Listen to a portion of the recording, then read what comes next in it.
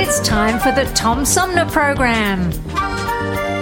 The Tom Sumner Program is a live variety show with music, comedy and special guest interviews every Monday through Friday. The Tom Sumner Program. Old-fashioned radio for a new generation.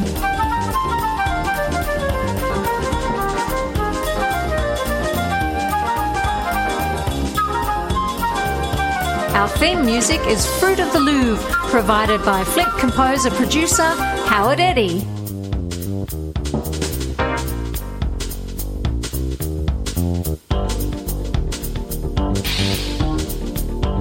Stay tuned, because it's on now. Old-fashioned radio for a new generation. The Tom Sumner Program. Hi, I'm U.S. Senator Debbie Stabenow, and I'm listening to the Tom Sumner Show. Hey, good morning, everybody. Welcome to the show. I'm Tom Sumner, and we got an interesting one in store today. Coming up in the third half of our 3-hour tour, we're going to talk with Donald Cohen, who's the founder and executive director of In the Public Interest, an Oakland, California-based national research and policy center that studies public goods and services. He has a new book called The Privatization of Everything, How the Plunder of Public Goods Transformed America and How We Can Fight Back. And he'll be joining me coming up in the third half of our 3-hour tour at 11 o'clock. In the middle, in the second hour, we're going to talk about how American presidents shaped the last century with the author of a new book called We the Presidents, and appropriately, How American Presidents Shaped the Last Century, by Ronald Gruner. He'll be my guest. Now, I had scheduled this first hour an interview with a Marine who grew up on Army bases and then ended up serving in Afghanistan, and he's written a book called Volunteers. Let me see if I get the whole title right here. Growing Up in the Forever War, which came out in November. But for some reason, I haven't heard from Jerad Alexander is the guy's name, and I haven't heard from him yet this morning, but well, we can always shift over to something else. Now, I've the last couple of days as we get rolling into the new year, I've been sharing this. For Christmas, I got, among other things, a stocking stuffer from my sister that's called the 365 Stupidest Things Ever Said. And at first I thought it was something she had collected from me, the things that I had said, because I always say stupid things, and quite often on the air. So anyway, I got the idea. There's a different one for every day of the year. I thought maybe I might benefit from sharing these with you as a way of just reminding people that I'm not the only one who says stupid things. So here's today's for Thursday, January 2022, and it's was originally uttered by a hockey player who was recovering from a pulled groin, and the quote is, "I don't know about the percentage, but I'm halfway there." So anyway, if I say something dumb, just remember that. In the meantime, since I haven't heard from Jerad yet this morning, we're going to instead talk with, well, let's see. Well, I think maybe we'll listen to an interview I did yesterday with an author from the Rick Riordan Presents brand. And I'm not sure if you're familiar what that is, but there are a group of authors that are writing stories that are based on very diverse cultures. They might be American tales, but influenced, in today's case, or in this case, with the author I'm about to talk to, Yoon-Ha Lee, Korean folklore. But we've had others that Rick Riordan has taken under his brand and promoted, that talk about Middle Eastern culture and Mexican culture. And what they do is they write these stories, mostly for young adult readers, that are based on characters that have these ethnicities and backgrounds, and in their various adventures, some of their cultural background and some of the myths and legends of their culture make their way into these stories, either in very big ways or in supplemental ways. This particular book, Tiger Honor, is the name of the book, by Yoon-Ha Lee. And I was actually planning to air this interview tomorrow, but since we have the time this morning, I'll go ahead and do this now. Let me just, might have to make some adjustments in the timing and so on. We got part 1 here. Okay. I think we're good to go. Yeah, I'll do that, and welcome to live radio, folks. It does happen, and I'm surprised that this is the first time this year that I've run into this, because it's something that can happen very easily, especially at the beginning of a new year, and people are adjusting to new calendars and so on and so forth. So I'm sure I'll hear something from Jerad, and we'll do something to get it rescheduled. But I was thinking that the interview with Jerad might have been especially poignant today because it's the 1 year anniversary of the Capitol insurgents, and it'd be interesting to get somebody with some strong opinions about the military's thoughts on what happened that day, and the presence of military and law enforcement people in the group that launched that insurrection at the Capitol a year ago today. But instead, we'll talk about Tiger Honor and writing and fantasy fiction and so on with Yoon-Ha Lee.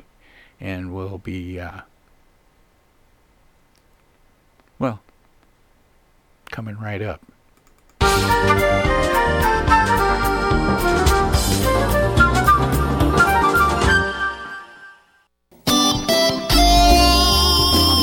Old-fashioned radio for a new generation. The Tom Sumner Program.com. The Tom Sumner Program.com. The Tom Sumner.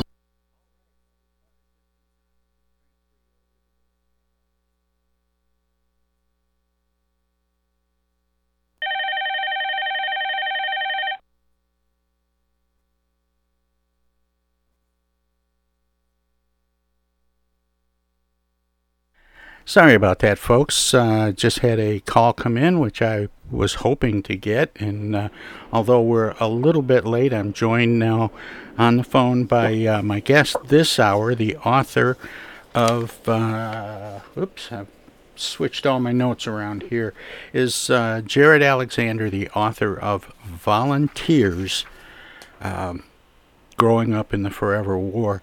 Jerad, good morning, Happy New Year, and welcome to the show. Happy New Year to you too, sir. Sorry for the bit of the delay here. Well, you did manage to call in time. I stalled a little bit, and I was about to go to a filler interview, and the phone rang. So we got it just in time. And thank you for following through, Jerad. I know it's tricky the beginning of a new year and new calendars, and with all the things you're trying to do in order to promote this book. But let's talk about this book. I'm considerably older than you are, and I remember growing up around people that served in World War II. Mm-hmm. And they didn't like to talk about their war experiences.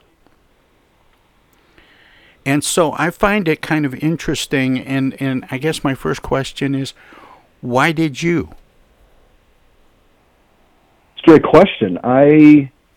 That's a very good question. It's kind of a deep one. I think that I wanted to. I mean, I did not write the book with the intention of using it as a form of self-therapy. My intentions weren't really there, but I wanted to just explore what it's like to be in that world. But more specifically, I wanted to explore, the creation of somebody who goes off to do that kind of thing, and what kind of influences are present at the most extreme end that sort of serve as a foundation for somebody who might end up in the military and fighting in a conflict.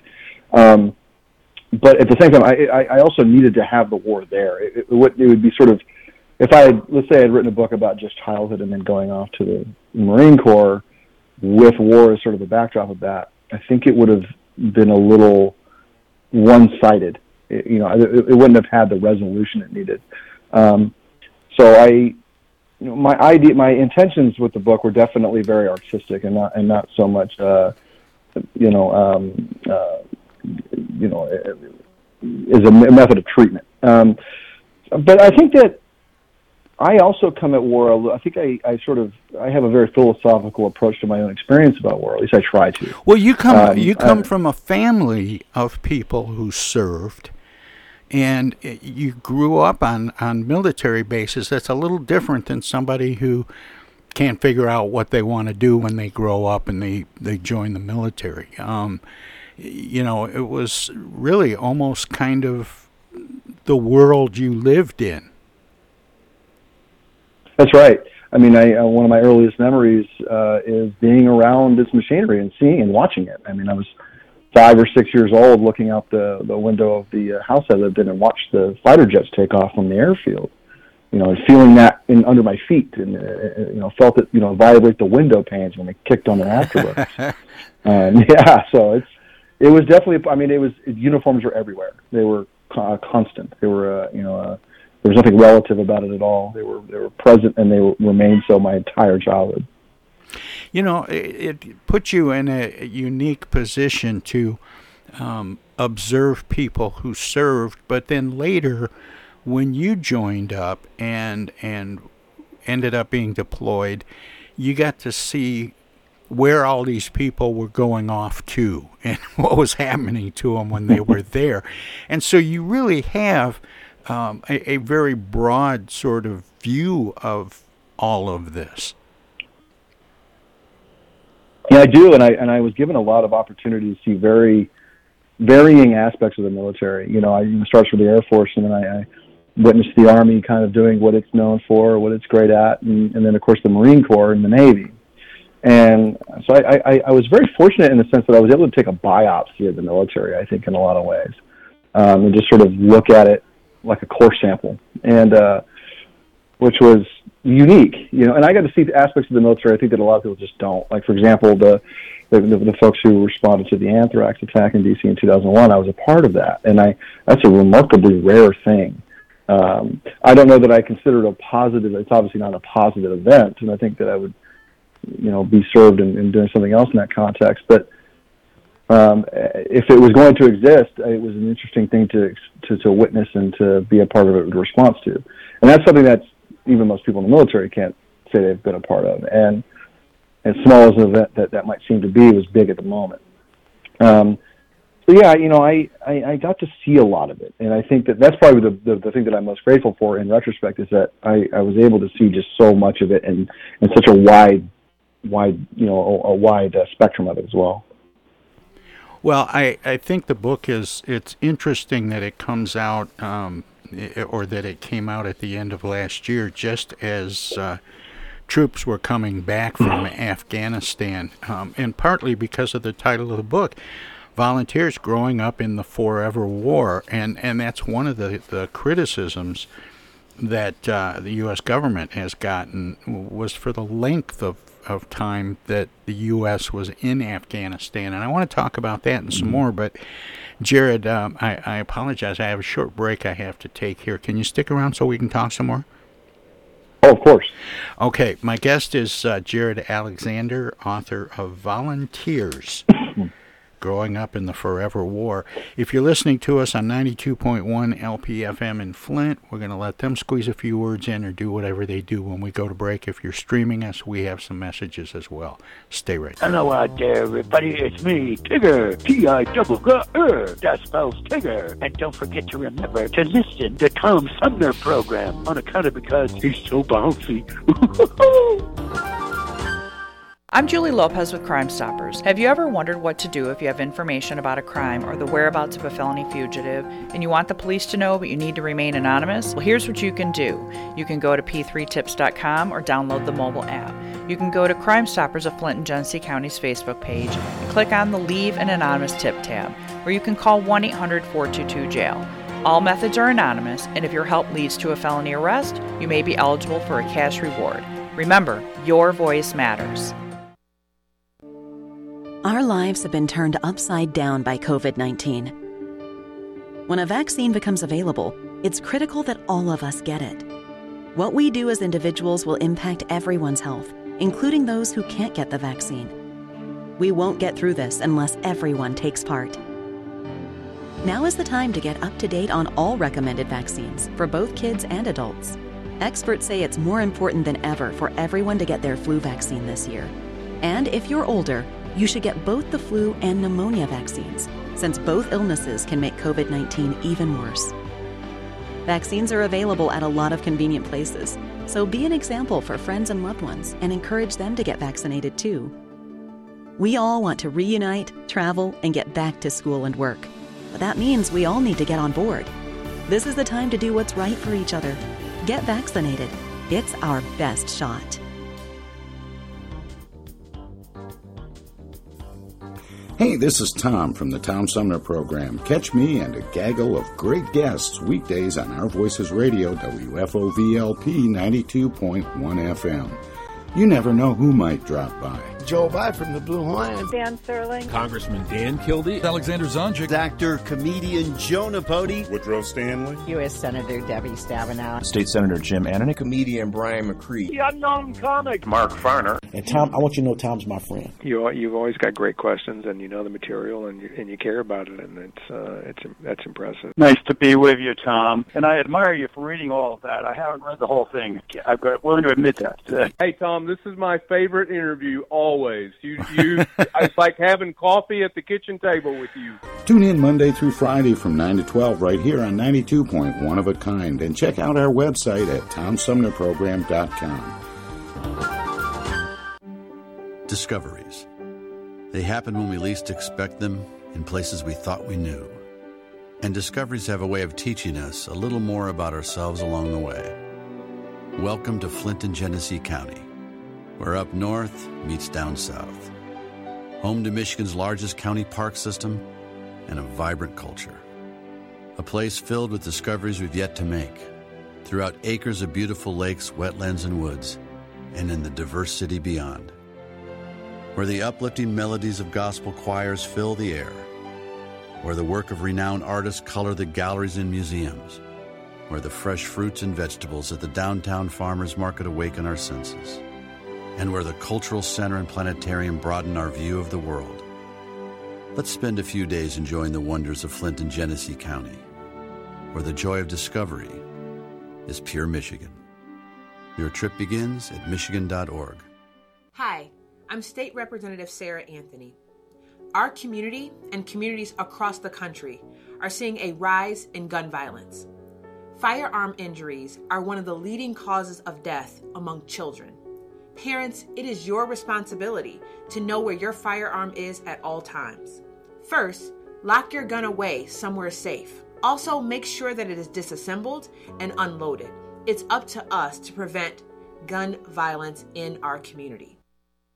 This is Congressman Dan Kildee, and you're listening to the Tom Sumner Program. Hey, welcome back, everybody, as we continue my conversation with the author of a new book called Volunteers, Growing Up in the Forever War by Jerad Alexander, and Jerad joins me by phone. Jerad, welcome back. Thanks for sticking around. Sorry to make you sit through all that. No problem at all. Thank you.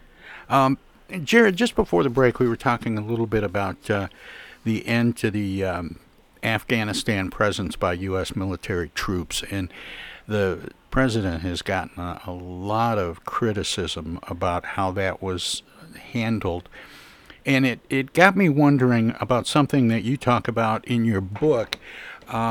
You share a lot of experiences growing up on military bases, but you talk about seeing your stepdad leave the base to serve in the Persian Gulf War, and then watching the war unfold on television. What is it like having been in that region and involved in some of this conflict? And then when you see it portrayed on television, what are we getting good information or not really? I think the information is there for us all. It's a matter of engagement. I think it's a matter of grabbing it and making it useful to you, to us in general terms. My experience in Iraq was a little bit. I think it was pretty standard for the average Marine in that period. I was there in 2005 and 2006. But what really grabbed me as it relates to my stepdad is that I was effectively fighting a continuation of the same conflict that he was in, and that really, perhaps is a better word for it, but it was a little depressing. And it was, we all sort of seek to end wars for our children, effectively. At least that's the idea that we put forward when we fight wars.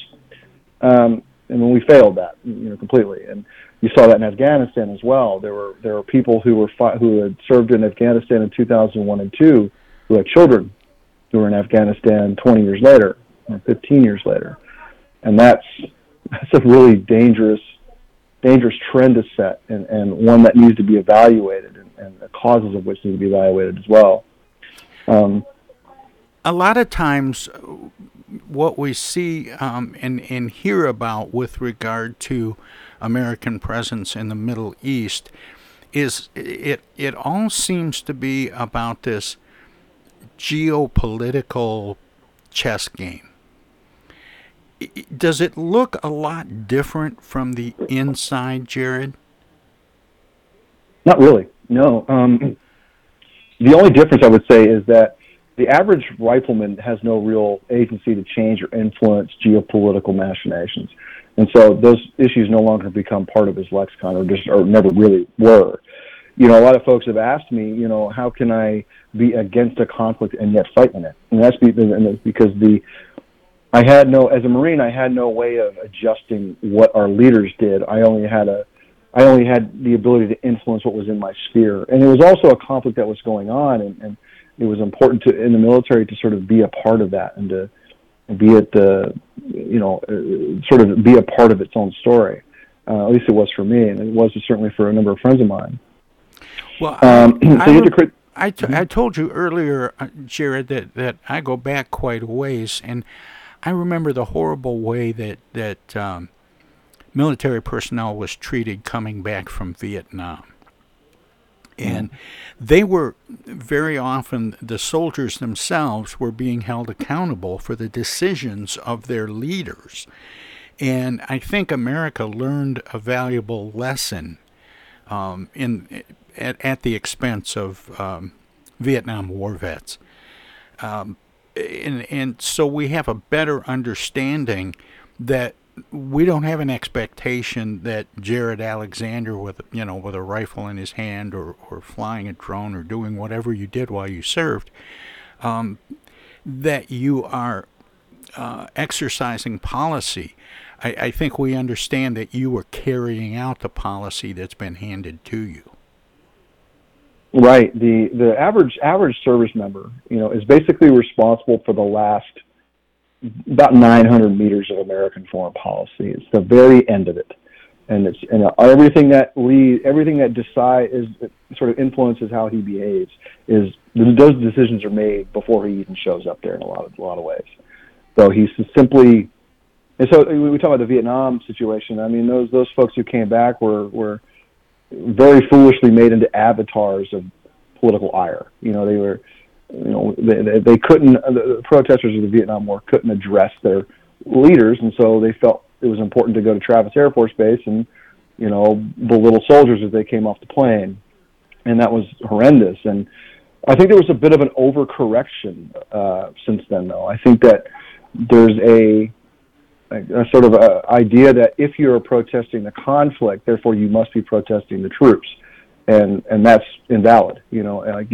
We have to be able to have a voice against the wars that our soldiers are fighting in service to the people who are fighting them. And there's a decision and right now. We sort of created this situation we can't get out of, in that we don't like protesting conflicts, either because it doesn't affect us directly, or because we're scared of basically being offensive to the soldiers who fight in them. That's a worrying place to be, I think, because it neuters voice and it neuters dissent and allows for wars to kind of persist a little bit. How frustrating was it? I sense a certain amount of frustration, Jerad, just in the title of your book. When you say, growing up in the forever war. How frustrating is it when you have soldiers, well trained and disciplined and the best army on the planet, and yet you're being deployed in a way that is unsuccessful or appears to be unsuccessful? How frustrating is that?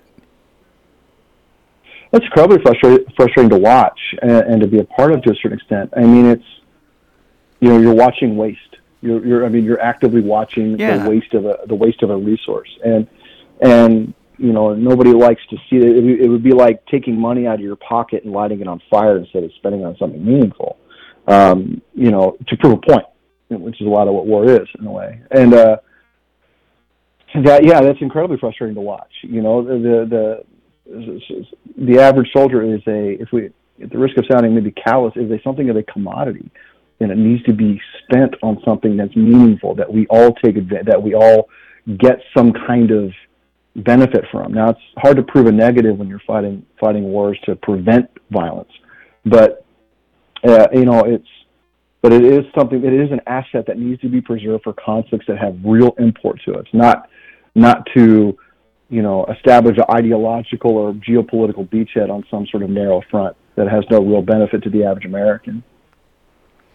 One of the things you talk about in the book is how television depicts war and the impact that has on children. Do you want to explain that a little bit? Sure. I mean, I was motivated heavily by film and television of the 80s. I think of some of my biggest memories were watching movies like Platoon and Hamburger Hill and Full Metal Jacket and even more sci-fi in a sense, like Predator.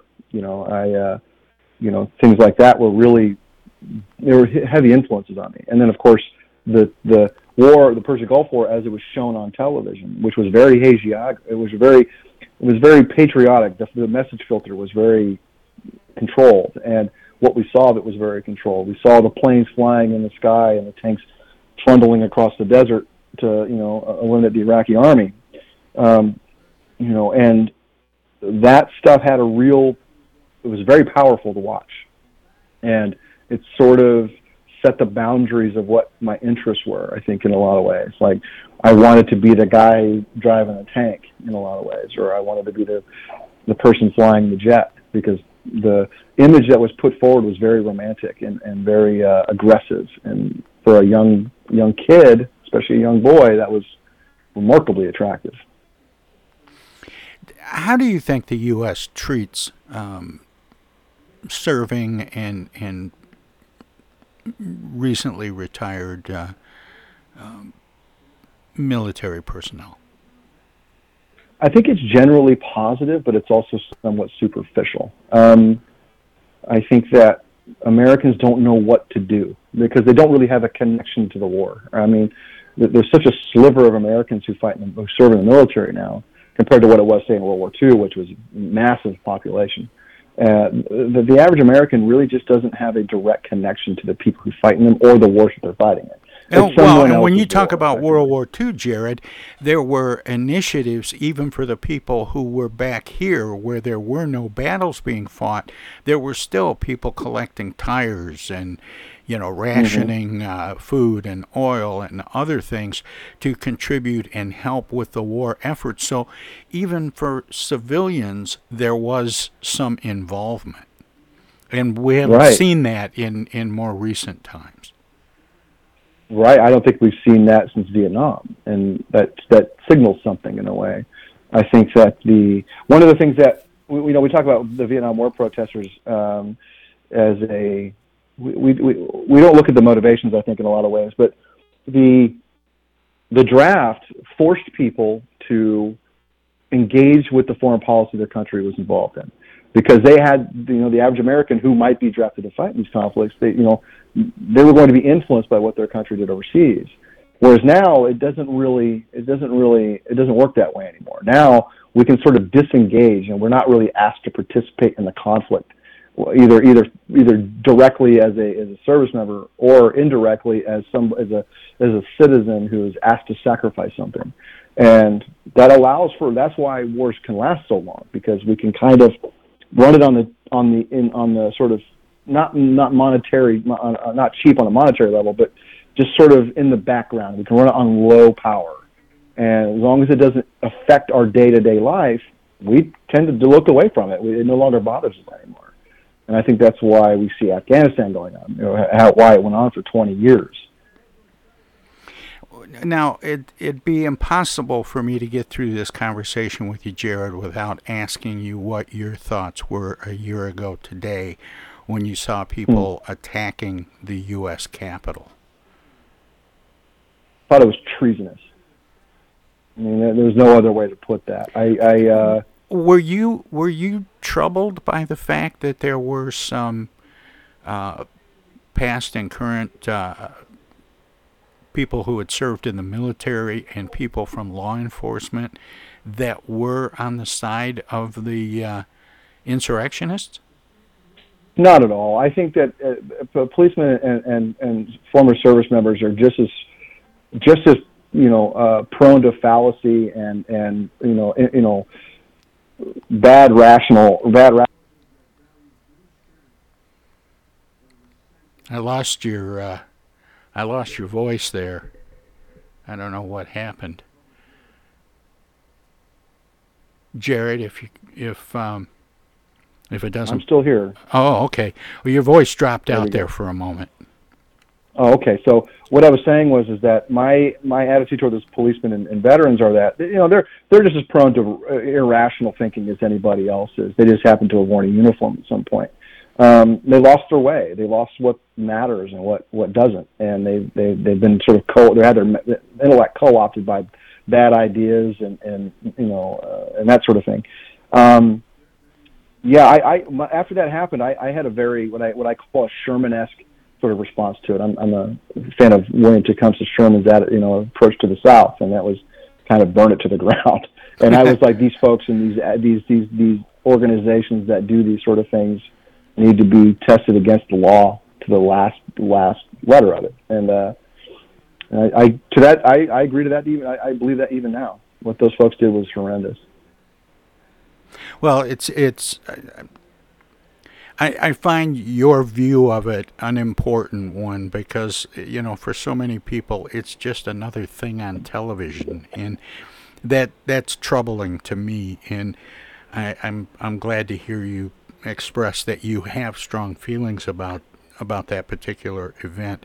But let me ask this: when you came back, of course, things have changed even since you were serving in the Middle East. But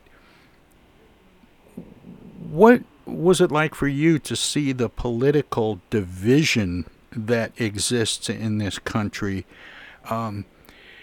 Did you feel connected in the same way, or were you in too much of a bubble for most of your life to understand where some of those people, like the insurrectionists, for example, but where some of those people might be coming from? That's an interesting question. I think that I was definitely in being in the military definitely puts you into a caste that's sort of a little bit removed from the daily grind of the military. Daily grind from the world a little bit. You're sort of separate from it because you don't have the same stresses that maybe the average American might have. You have different ones, but the ones that affect us daily maybe don't exist by virtue of the fact that there's always a food. There's a meal coming. Well, yeah, there's 3 hots in a cot to start with. Right. One of the ironies about the military is that it's probably one of the biggest socialist organizations in our country, and yet the people who are in it tend to lean right. It's a little bit strange in that way, and it's one of the sort of idiosyncrasies of the military. But when I got out of the military, the political divisions in this country were not nearly as strong. The formations were there. I mean, they were there when I first enlisted. Newt Gingrich and his sort of contract with America. His sort of draconian attitudes toward his opposition was already laid by the time I enlisted in the military. But you didn't see a lot of it. I didn't hear a lot of discussion about it. I remember being a little bit like I've always been sort of left of center, and I remember having conversations with people when I was in the military that were certainly weren't aligned the same way. But the divisions that have come out of our country, I think, are separate from the military and very much on their own path and trajectory. But the tragedy is when it starts to affect the military, is when you start seeing political divisions inside the ranks. When that happens, now you have a significant problem, because they have to work together and they have to be able to function as an organization in order to be able to accomplish its tasks. And when that breaks down, and thankfully it hasn't, but if it gets to that place, then I'm going to be very concerned. We've been talking mostly about your experiences in the military and growing up on military bases, but you also studied journalism at New York University. What's next for you, Jerad? Do you have another book in the works? I've got a number of ideas, and one that I'm trying to finish a novel now. I'm very close to being done with it. And my intention is to just, if I can write for the rest of my life, I think this is what I'll do. So I have a good laundry list of. I got a full dance card. So you got the bug. Absolutely. What is it that you're hoping, Jerad, that people will take away from this book? I think that one of the big things I keep landing on is I wanted to try to show that war is not just military service and fighting in war is not simply a matter of patriotism. There are other things at play, and there are other things that are going on inside the individual that need to be explored. It's a very morally complex landscape, and I wanted to show that a little bit, and I wanted to demonstrate that there's a certain amount of intellectual, uncertainty or moral uncertainty about it, and show that it's not, people go into the military not simply because they happen to like the flag or their country, that it's a little more messy, it's a little more nuanced than that. Has it become a profession? Oh, absolutely it has, yes. Yeah, it is a profession of arms. It is a career path for many people. Because you talk about, the title of the book is Volunteers, but yet it's, I'm really wondering if a lot of people were mustered out of military service, where they would go to make a living. That's a good question. I think that a lot of the skills and trades are translatable, but some aren't, and it really depends on the field you're in. But I think that one of the struggles that veterans have is being looked at as just somebody who's capable of doing a job and not just a veteran. I remember early on in the wars, people were getting out and they were having trouble finding work because employers were concerned about PTSD issues, irrespective of that being true for the person, And so, I think a lot of times what veterans run into is they get out of the military and they can't find themselves, they can't be accepted as just somebody else. It's just another employee. They have to get stereotyped a little bit, and I think that's frustrating. It's frustrating for me when I've seen it in my own life, and I think it's frustrating for a lot of others in a lot of ways too. My guest is Jerad Alexander. He is the author of a book called Volunteers, Growing Up in the Forever War. Jerad, the book came out in late November of 2021. So it's been out for a few weeks. Have you gotten some feedback? What kind of feedback are you getting about the book?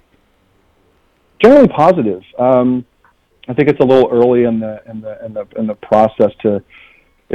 Books are slow and they reach audiences in a very slow way, I think, in a lot of times. And but the folks who have read it have been very positive about it.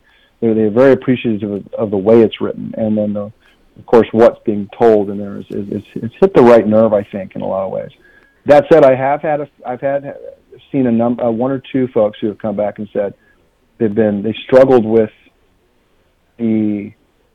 I think they were expecting the special operator story, which is so prevalent in our culture right now.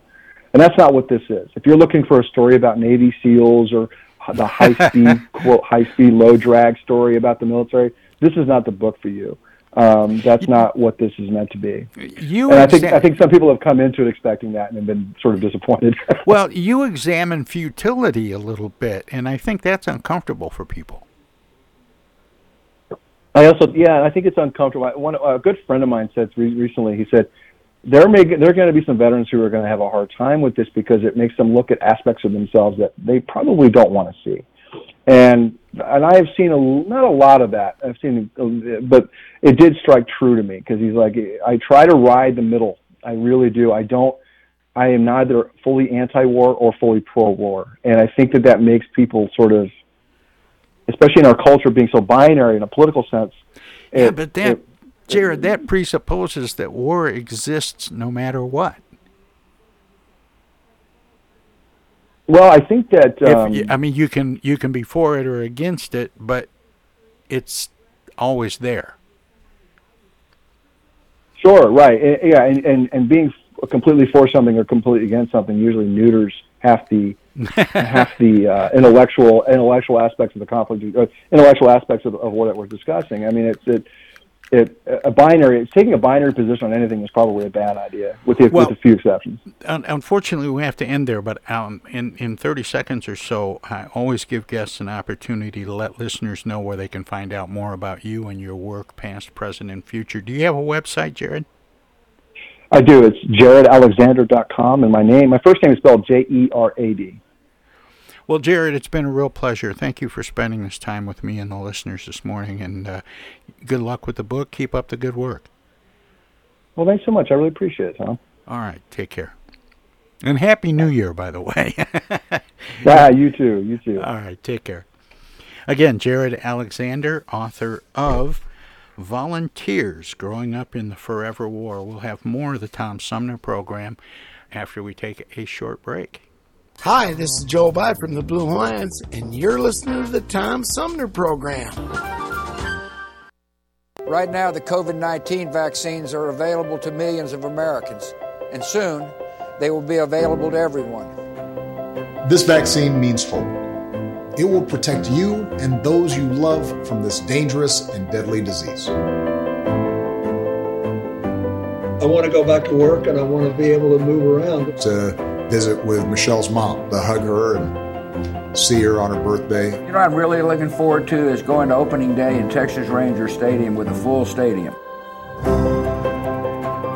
We've lost enough people, and we've suffered enough damage. In order to get rid of this pandemic, it's important for our fellow citizens to get vaccinated. I'm getting vaccinated because we want this pandemic to end as soon as possible. So we urge you to get vaccinated when it's available to you. So roll up your sleeve and do your part.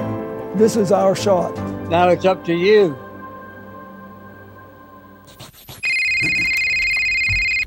Yo, speaking. Oh, dear. Honey, our car warranty is expiring again. So soon? It just expired last week. You don't even own a car! Not now, Dana. Your father's on the phone. Hey! Mom and Dad, you're being scammed. It's a robocall. Scammers are using new technology and clever tactics to make more and more calls that look legitimate but are hard to trace. They can make it look like they're calling from any number, even from numbers of people you know. My robocall crackdown team is working with state and federal partners to stop the robocalls for good, but I need your guys' help. Don't trust your caller ID. Verify you're really talking to the person whose number appears when your phone rings. And if you accidentally answer a robocall, hang up right away. Engaging in conversation will only lead to more calls. Use a call blocking app on your cell phone that stops robocalls before they interrupt your day. And if you do get a robocall, file a complaint with my office online at mi.gov/robocalls. And Mom, Dad, please do not give your information out to these scammers over the phone. They're just trying to trick you. Well, at least they call. No, I get it. You're busy. But you know Janine's daughter is a doctor. She calls every week. A doctor. I'm Michigan Attorney General Dana Nessel. Visit mi.gov/AG complaints for your connection to consumer protection. It's 2022, and this year the Tom Sumner program begins its 14th year. It would not be here without support through the years from individuals and organizations like these. Seth David Radwell, East Village Magazine, Flint Institute of Music, Hello, I'm Maestro Ricky DiMeggi. Flint Community Schools, MTA Flint, Flint Comics and Entertainment, Hamady Complete Food Center, the Flint River Watershed Coalition, W.H. Wisecarver, the Genesee County Road Commission, Lone Museum Auto Fair, Thomas Appliance, the Genesee Health Plan, Swiftlet Technology, Mott Community College, it's Pure Michigan. Friends on Facebook have also helped by contributing to the show's online fundraisers 2 or 3 times a year. If you would like to help the Tom Sumner program continue to thrive by becoming a sponsor, send an email of interest to tom@tomsumnerprogram.com. Add your name to the list of supporters, past, present, and future.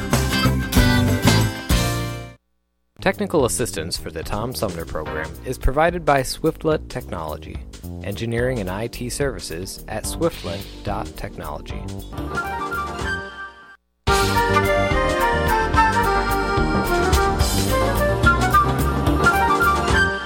Hey, this is First Ward City Councilman Eric Mays, and you're listening to the Tom Sumner program. Welcome to this presentation of the Comedy Spotlight on the Tom Sumner program.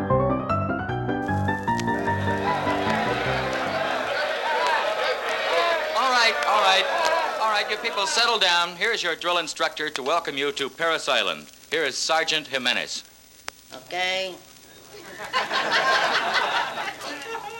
Here is Sergeant Jimenez. And I want to welcome all you no-good, stupid-headed knuckleheads to Paris Island. And that's the last kind words you'll hear from me. Now, I'm going to let you guys know what's going to happen here. I'm going to take you and I will work you until you drop. And then I will work you some more.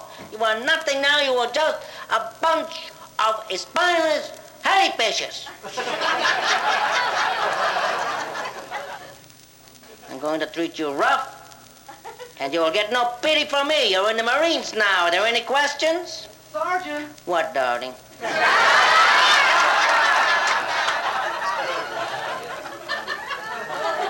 There'll be no questions. If you got any questions, I'll give them to you. All right, we're going into training today.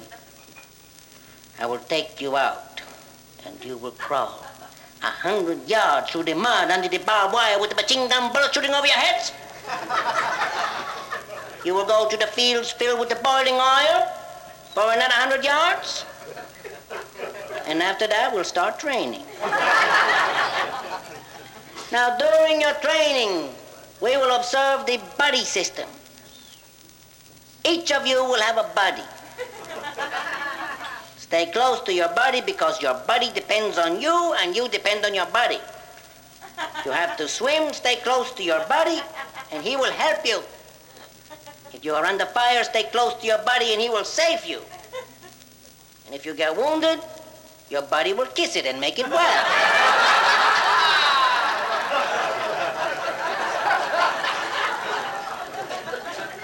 Any questions? Sergeant. Shut up, darling.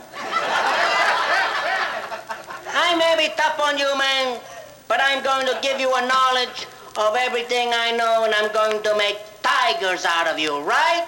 Right! Don't answer right. I'm going to make tigers out of you, so you got to roar. Now roar! Yeah. Come on, roar like a tiger. Roar again. Sergeant. What, pussycat? All right, settle down out there.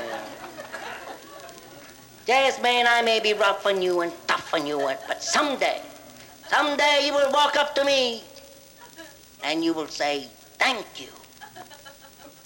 And I will say, you're welcome. Okay, one final word. There's only room for one sergeant in this outfit, understand? Now, if anybody here thinks that they can be the sergeant, let's hear from them now. Has anybody got something to say? Yeah, I got something to say. What did you want to say, Sergeant? I have only comparatively recently emerged from the United States Army, so that I am now, of course, in the radioactive reserve. And the usual jokes about the Army aside, one of the many fine things one has to admit is the way that the Army has carried the American democratic ideal to its logical conclusion, in the sense that not only do they prohibit discrimination on the grounds of race, creed, and color, but also on the grounds of ability.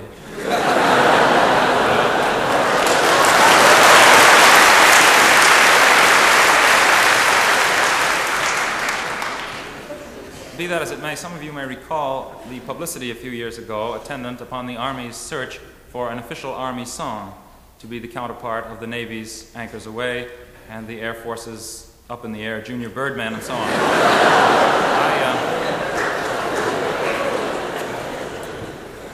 I was in basic training at the time, and I recall our platoon sergeant, who was an unfrocked Marine,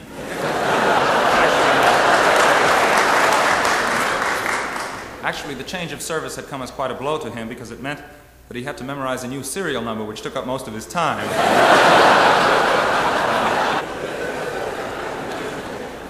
At any rate, I recall this sergeant's informing me and my roommates of this rather deplorable fact that the Army didn't have no official song. And suggested that we work on this in our copious free time. Well, I submitted the following song, which is called It Makes a Fellow Proud to Be a Soldier, which I think demonstrates the proper spirit, you'll agree. However, the fact that it did not win the contest, I can ascribe only to blatant favoritism on the part of the judges.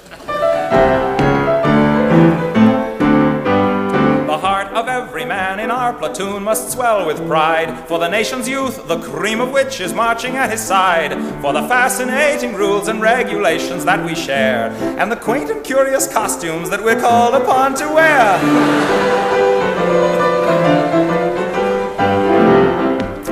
Now Al joined up to do his part, defending you and me. He wants to fight and bleed and kill and die for liberty. With the hell of war he's come to grips, policing up the filter tips. It makes a fella proud to be a soldier. When Pete was only in the 7th grade, he stabbed a cop. He's real RA material, and he was glad to swap his switchblade and his old zip gun for a bayonet and a new M1. It makes a fella proud to be a soldier. After Johnny got through basic training, he was a soldier through and through when he was done. Its effects were so well rooted that the next day he saluted a good humor man, an usher, and a nun.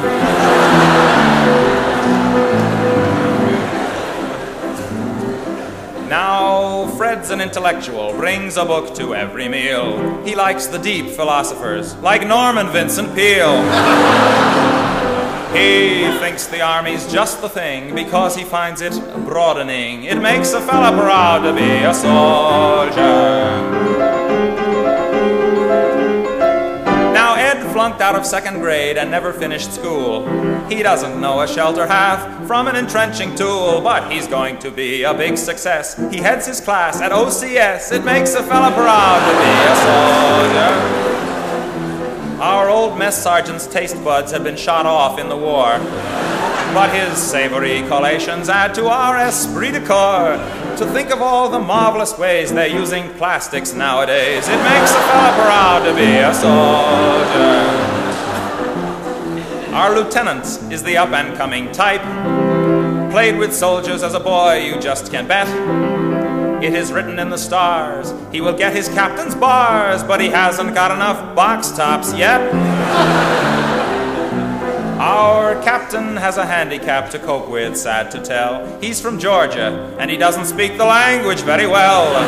He used to be, so rumor has, the dean of men at Alcatraz. It makes a fella proud to be what as a kid I vowed to be. What a luck to be allowed to be a soldier at ease. This was another comedy spotlight on the Tom Sumner Program.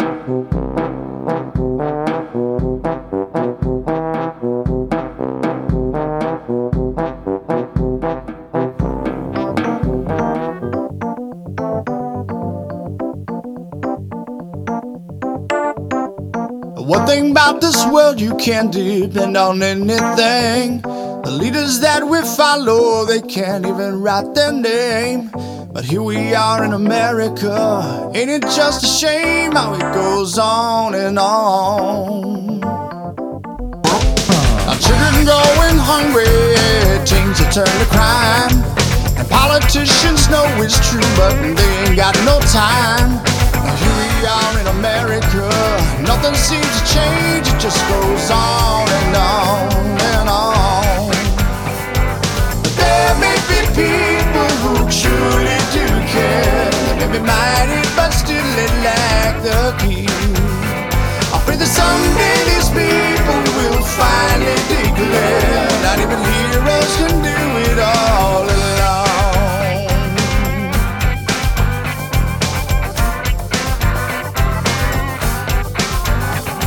Now tell me what you think when you see women being beaten. And how's it make you feel to know the one you love is cheating?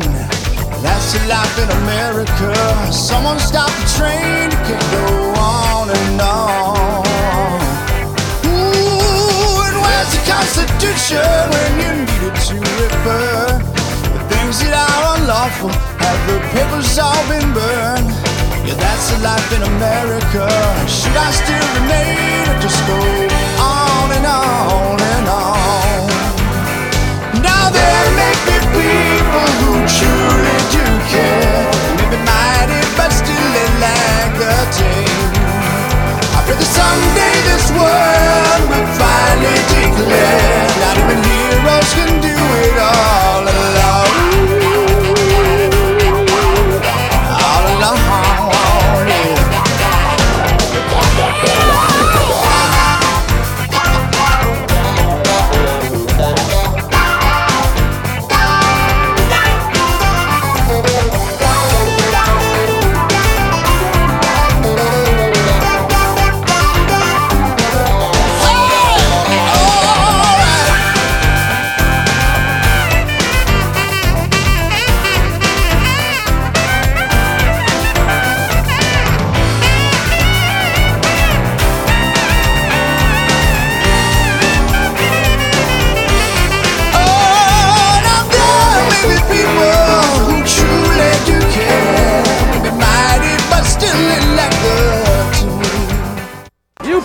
get off of my lawn. We're trying to do a radio show down here.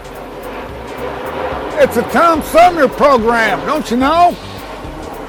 Go on, get out of here.